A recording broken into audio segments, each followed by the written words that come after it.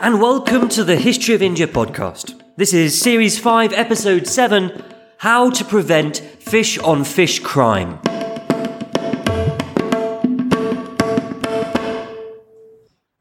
So, we're in 750 AD now. And around the world, great venerable dynasties are being overcome by internal revolt. Over to the west of India, there's the Umayyad Muslim Caliphate. And this very year, 750, their armies are crushed in battle by rebels, and the last of the caliphs is killed.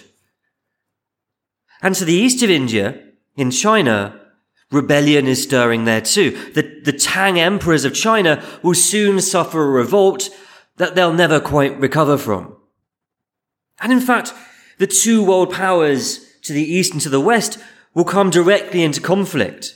The new caliphate joining forces with Tibet, Arab, Persian, Tibetan soldiers marching against a Chinese army in a battle that take place in 751 AD, far to the north of India.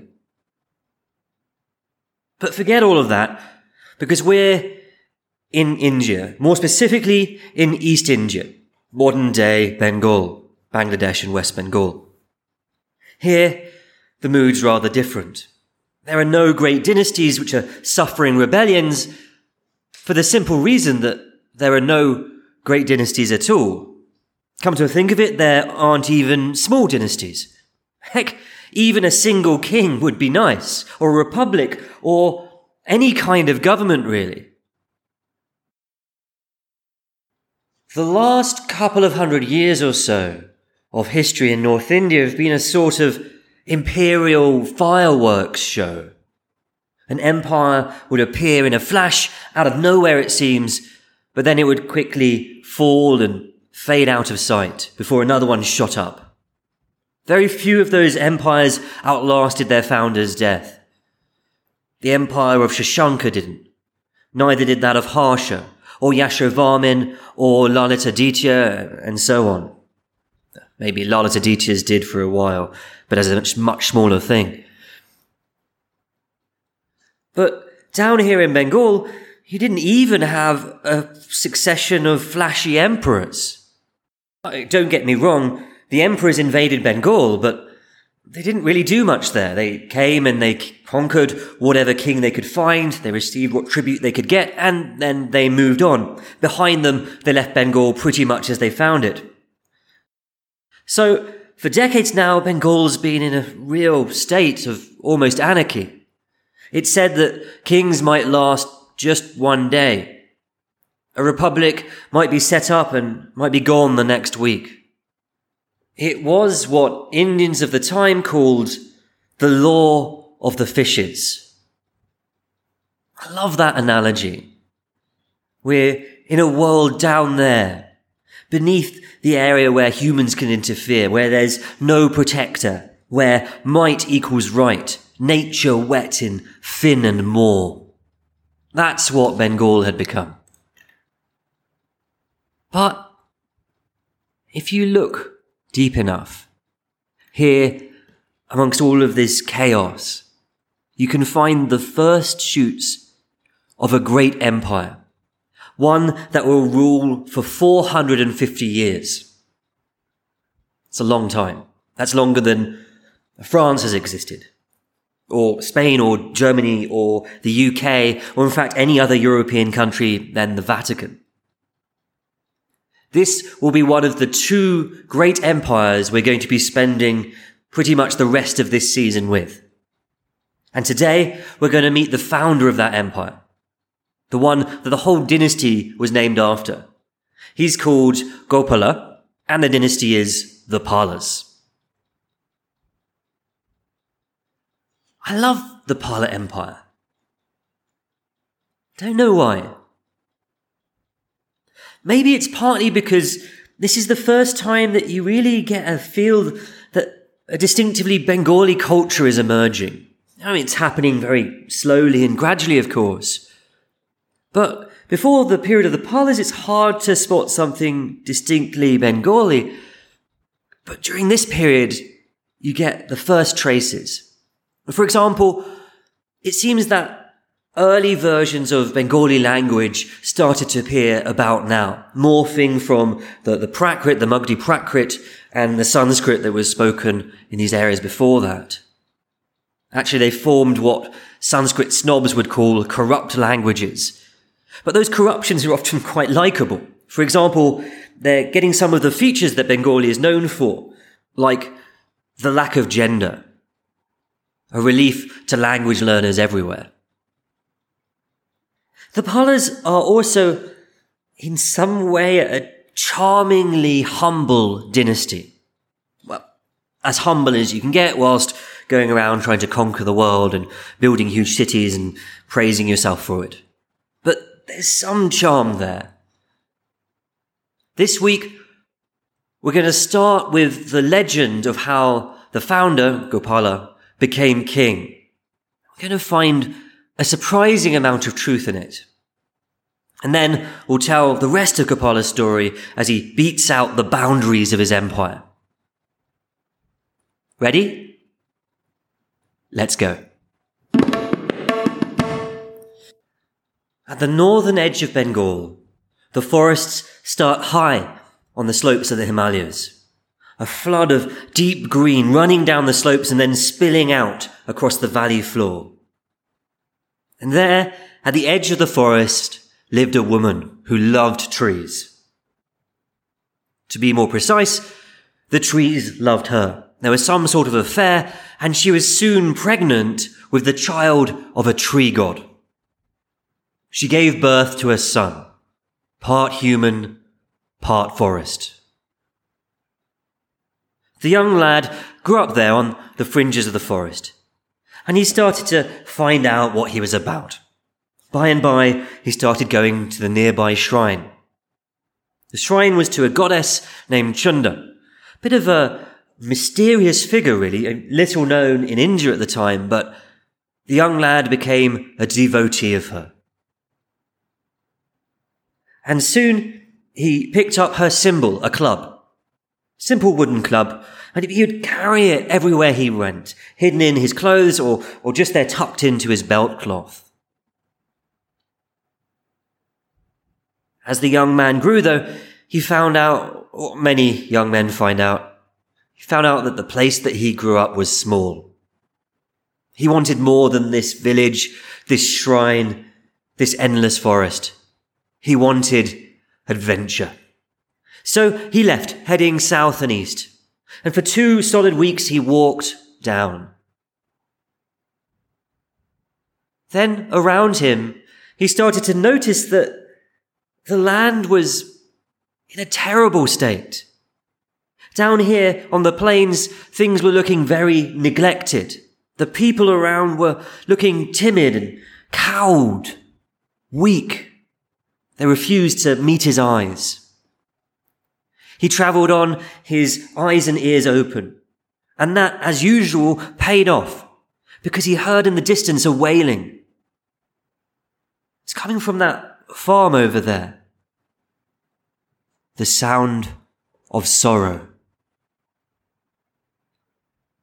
The young man was a bold chap, and he went right up to the farm. He pushed at the door and he went in.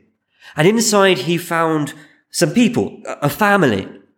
But they were so preoccupied that they scarcely noticed this chap barging into their home.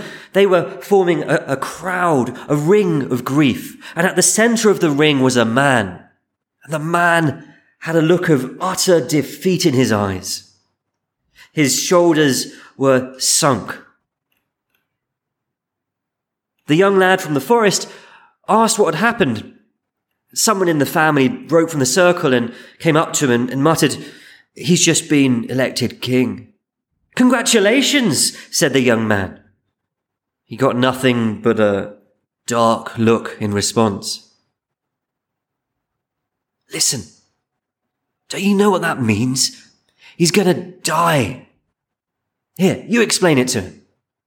So they sat the young man down and they explained it to him. They explained how the king in the neighbouring land had married a Naga princess. And the Naga, now a queen, not a princess, had developed a taste for humans. Not in a nice way.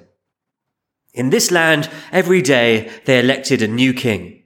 Then, at night, the queen from the neighbouring land would pop over the border, find the new king, and kill him and eat him. This had been going on for years. I mean, how could you not know? So, don't congratulate him. Keep your congratulations to yourself. Just leave us alone. Night is coming. We want to spend our time with our family member. The young lad turned. He went to the door. He opened it, but then a thought struck him. He said, "Hang on, why don't you let me take his place? I'll be king, then he won't have to die." And then he added, "But only if you pay me." After all, how many days do you get the chance to be king, he thought to himself, and get paid for it? This is the adventure I was looking for. Well, okay, hereabouts, you got that chance at least once a day, but you know what I mean. Before he could take back his offer, the family had agreed, and the young lad from the forest edge was crowned king. He waited for nightfall in the palace, nervously, entirely alone, running his fingers down that talisman, that mark of his goddess, the wooden club. At midnight, the Naga Queen came. But the lad from the forest had no fear. As the Naga rushed up to kill him, to eat him, he calmly reached into his belt, pulled out that wooden club, and bashed the monster over the head. The monster fell to the ground, dead. A good night's work done. The young lad fell to a peaceful sleep. When morning came, he rose, he stretched, and prepared for the day. He went out of the door, and as he did so, he almost bashed into someone walking in. Both of them jumped, the incomer more than the outgoer. This man had been coming in, as he did every morning, to collect the body of last night's king. And he was astonished. He went off yelling, and soon the whole land knew that the king had survived the night. Voting was set for that day's king, and sure enough, the lad from the forest's edge was voted king again. So he survived one night, the voters thought. Let's see if he can do it again. And of course, he survived the night again because the Naga Queen was dead. The next day, he was voted in again. If this stranger's willing to risk it, and if he keeps coming out the other side, why not let him? It means fewer of us die. After a few days of this, the king started to get bored with just being king and actually started to do some kingly duties. Looking after the land, planning irrigation, making judgments in criminal cases, all of that kingly stuff. After all, he was being elected king every day. He might as well act like it. For 6 days, this went on. The people electing him king every day and him surviving every night. And as the days passed, the people became increasingly less surprised that he came out of the hut in the morning, and increasingly more impressed with his kingly work in the day. He was not only surviving the kingship, he was thriving in it. On the 7th day, the people elected to make the stranger king, not just for one day, but for good. And they gave the lad a name too. They called him Gopala, protector of the cows.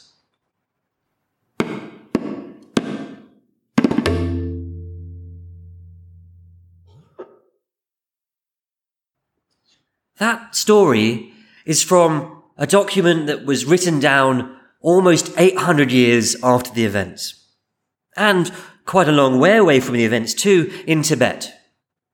It was written by a monk called Taranatha. But despite being written a long time after and in a land far, far away, there's actually quite a lot to the story. Taranatha, this monk who wrote it, was taught by an Indian, which might have been why his book, which was called The History of Buddhism in India, has some truth to it. It's not all true, of course. The story is a sort of kidgery of truth and exaggeration. So, like a picky child, let's pick out the juicy bits of truth from the horrible, eggy bits of exaggeration. We're going to follow the story from the start to the end, finding the bits that check out with other sources or just seem likely to be true. In the story, Gopala is an outsider, a mysterious figure from the north, and actually that checks out. Gopala probably was an outsider to the land that he was first proclaimed king. He may even have come from North Bengal, just like in the story. A later inscription names it as the homeland of the Palas. Although, whether he actually grew up on the edge of the Himalayan forests, I've got no clue. And Gopala did have a mysterious background, or maybe just a slightly sordid one. The story makes his mother pregnant by a tree spirit, and that's a classic move to cover up an illegitimate child. In fact, the same story is told about the next generation in this dynasty. There, the god of the oceans is said to have disguised himself as the king, and he had a child with the queen. Now, a charming story to cover up an otherwise inexplicable pregnancy. We don't actually know whether Gopala was illegitimate himself or not. There's no corroborating evidence for that. But there is plenty of evidence that he and his dynasty were seen as illegitimate in the broader sense of the word. They were disparaged in the way that ancient Indian kings were usually disparaged. They were insulted on the grounds of their caste, Varna. According to one source, Gopala was a Shudra, the lowest of the Varnas. That was not supposed to be a good thing. According to other sources, the Palas were the lowest of the Kshatriya Varna. The Palas themselves don't exactly contradict this. They're oddly quiet about where they come from.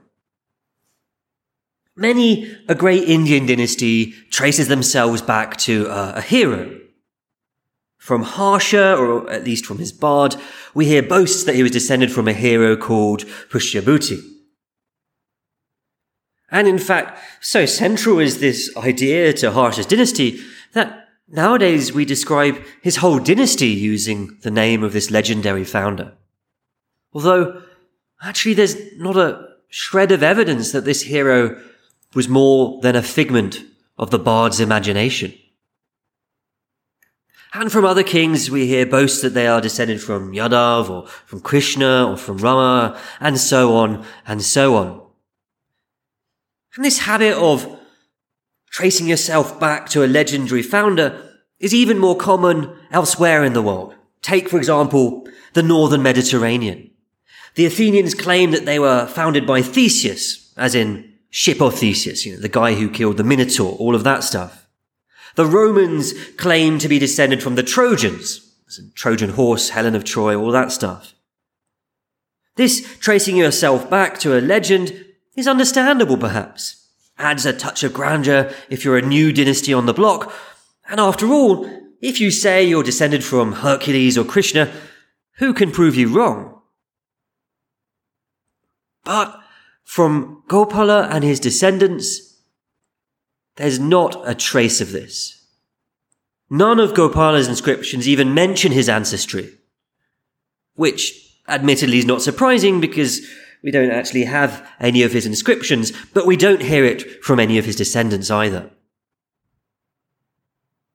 We do know just a little bit about where Gopala came from. His father is described as a warrior, literally a killer of enemies. Presumably then he's not a great conqueror, not even a general. That's the sort of thing that tends to get mentioned. He seems to have just been a humble warrior. And Gopala's grandfather, his father's father, gets simply the remark that he was well educated. The original Sanskrit's a bit grander, but that's the point that comes across. He might have been a devotee of Vishnu, or that might just have been his name. But again, This is pretty humble stuff.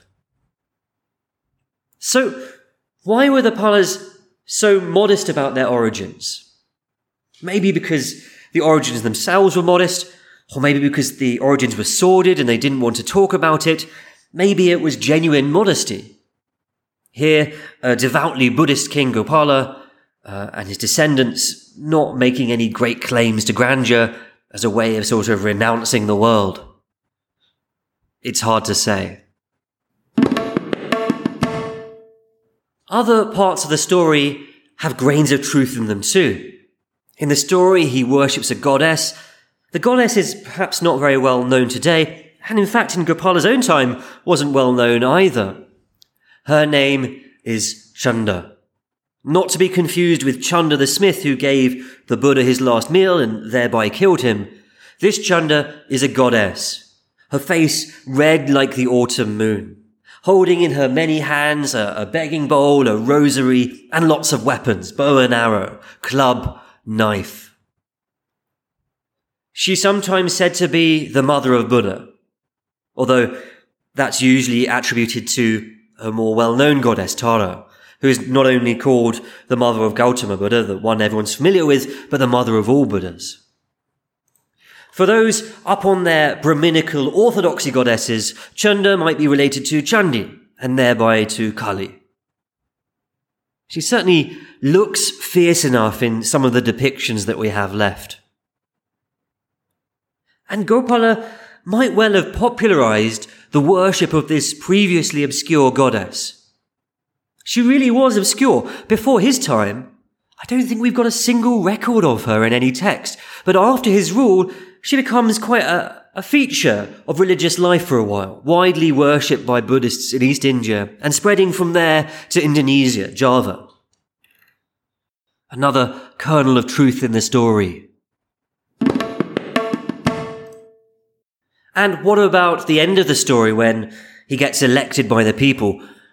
Well, that gets a bit tricky. Election by the people wasn't tremendously unusual in much of India, or at least election by the rich male people wasn't. Plenty of republics had been running a version of that system since before history began, and they carried on through the ancient period well into the medieval period, so that about this time there were still some of these republics around. Now this whole republic election thing doesn't seem to have happened that much in Bengal, so maybe that's why it was given a special mention in the story, just because election by the people wasn't the norm down there. But to find out exactly what's meant by election from the people, we have to do a bit of a dive into the original sources. They say that Gopala was made king by the Prakriti. Prakriti is a Sanskrit word, and it's got the trickiness that Sanskrit words sometimes have. It could mean an awful lot of things. It could mean something like nature, as in she's got a fiery nature. It could mean common, which is probably where the language, Prakrit, gets his name. The language of the common people as opposed to Sanskrit, the language of the elite. It can also mean, Prakrit can also mean something a bit like citizen. But if this election was anything like elections elsewhere in India, probably it wasn't everyone voting. It was more likely a bunch of local bigwigs, local warlords who had carved out a space for themselves, the bigger fish who are feeding on the smaller ones. So this election by the people wasn't a social contract along the lines imagined by thinkers in the West, Hobbes and all that. It wasn't that everyone realized that coming together and giving up their freedom to a king would be better than constant war. More likely, it was a few warlords getting behind a single person and making him king. But still, the new king seemed to have the support of quite a few people. So there you have it. A story written down 800 years later, full of fanciful legends, Naga queens and blessings of a goddess with a club, but there's more truth to the tale than I'd have guessed.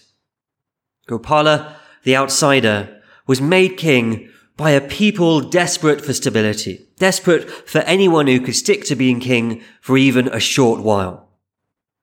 And he was going to exceed even the fondest hopes for stability, carving out an empire that would last the time of their grandchildren's grandchildren's grandchildren's grandchildren's grandchildren's grandchildren's grandchildren's grandchildren's grandchildren's grandchildren. It's 18 generations for those keeping count. No wonder the people were celebrating their new king.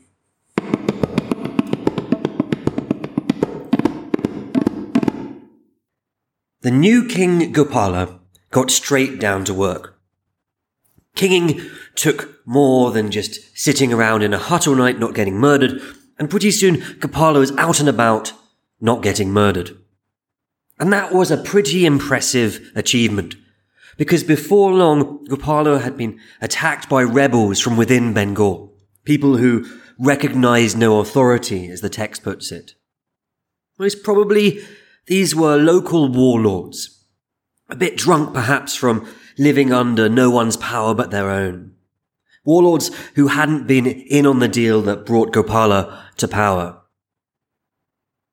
Gopala fought them, and he crushed them.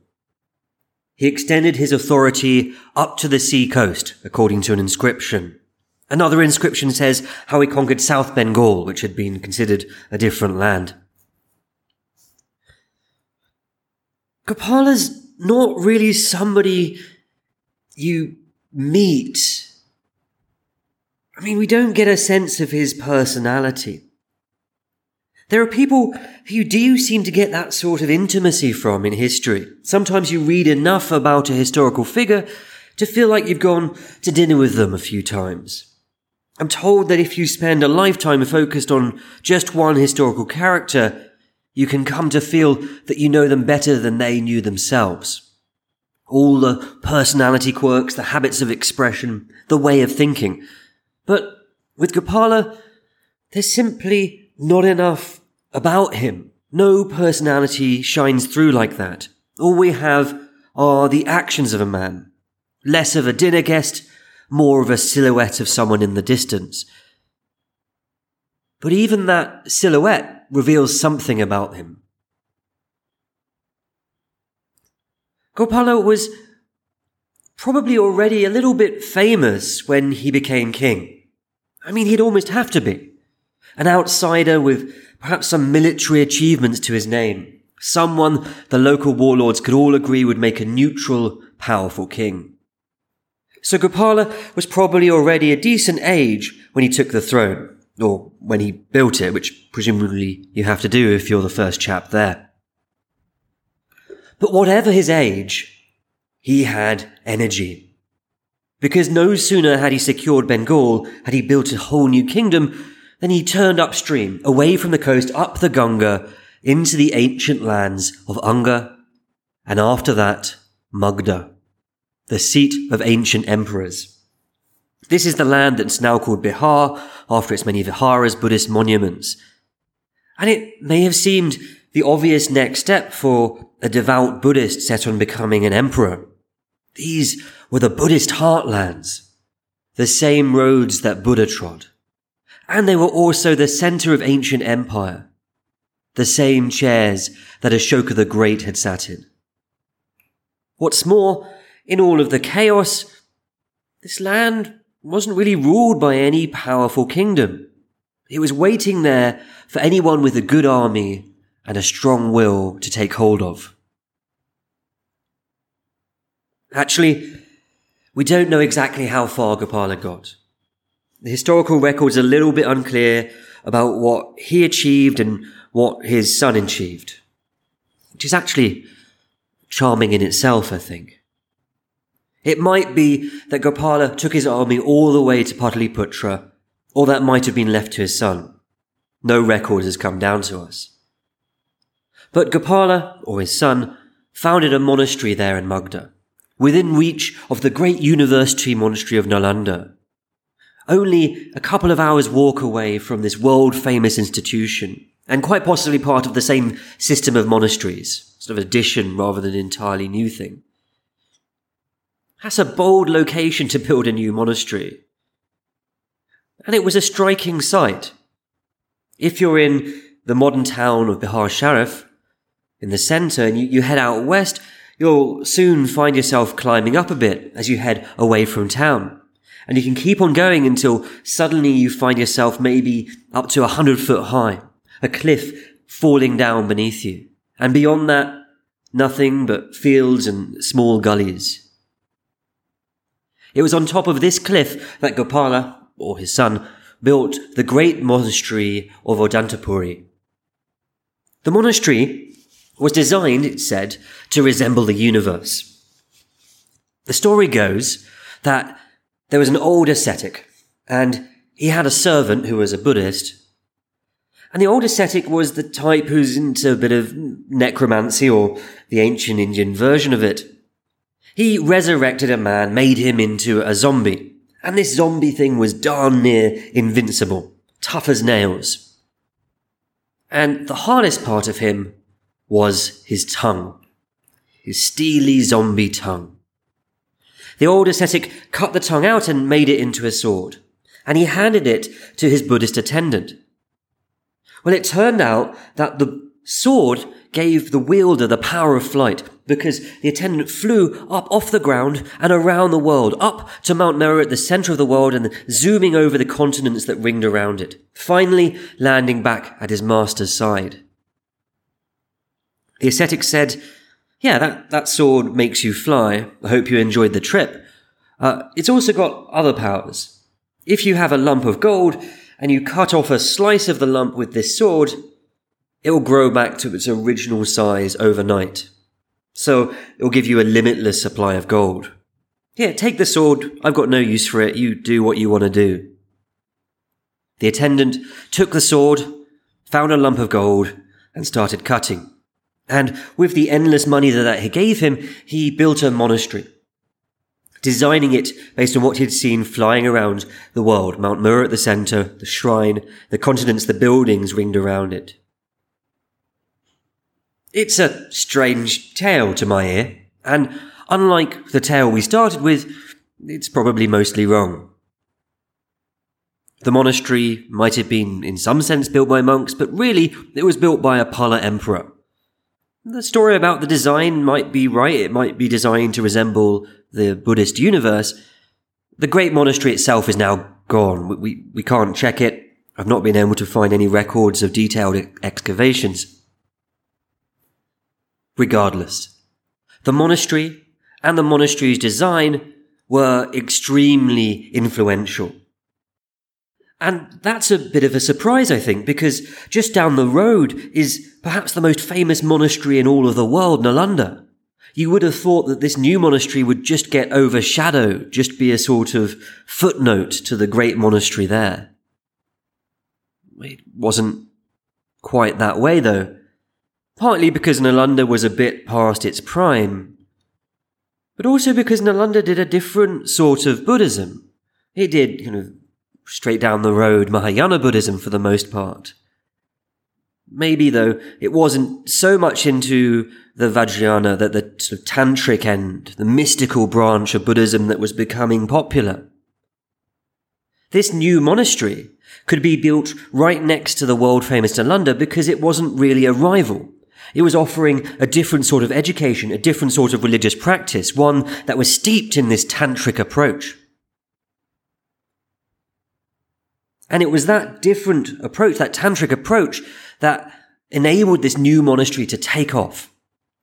Tibet had only relatively recently got into Buddhism.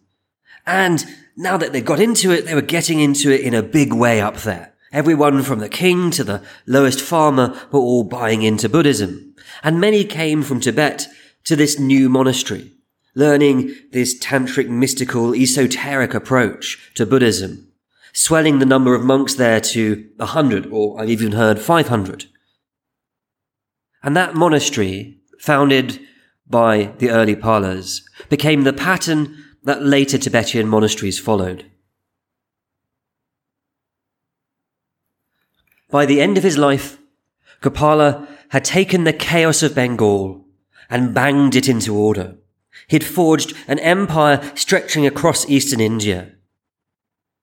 His son would pick up that kernel of an empire, and he would fail in almost every way you'd expect an emperor to succeed. But even through those failures, in fact, partly because of those failures, his son would go on to do even greater things than Gopala had.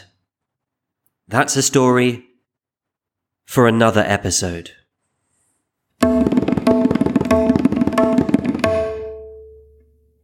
Every week we read something from the original sources. This week, I thought we'd do something a little bit different. We're going to read from a text called the Charyapada. It's from the Buddhist Tantric tradition, that esoteric approach to Buddhism we were mentioning earlier. This was the sort practiced at the new monasteries that the Pala emperors would be setting up over the next few episodes. And in the book, there are songs to be sung at rituals. And really they are a little bit esoteric. Maybe with a really excellent knowledge of Tantric Buddhism, you could decode every part of them, but my knowledge isn't what it should be, and sometimes I just lose the thread of what's going on, left with nothing more than a general sense of reaching out for some idea. The text isn't in Sanskrit, it's in Abhata. That's the language that's starting to separate out really from Prakrit, which would eventually branch into Bengali and another branch into Assamese and the related languages. And it would be lovely to sing in the original Abhata, but I can't read any of it, I'm afraid, and you really don't want to hear me sing. So I'm just going to read it in English. And it goes like this. The body is like the finest tree with 5 branches. Darkness enters the restless mind. Strengthen the quantity of great bliss, says Luyi. Learn from asking the Guru. Why does one meditate? Surely one dies of happiness or unhappiness. Set aside binding and fastening in false hope. Embrace the wings of the void. Luyi says, I have seen this in meditation. Inhalation and exhalation are seated on 2 stools. There is a woman winemaker who enters 2 rooms. She ferments wine with fine barks. Hold me still, Shahaja, then ferment the wine, so that your shoulders are strongly held and your body free from age and death. When the sign is seen on the 10th door, the customer who walks in cannot get out. A small pot, small is its nozzle. Pour very carefully. Hold steady, says Virupa.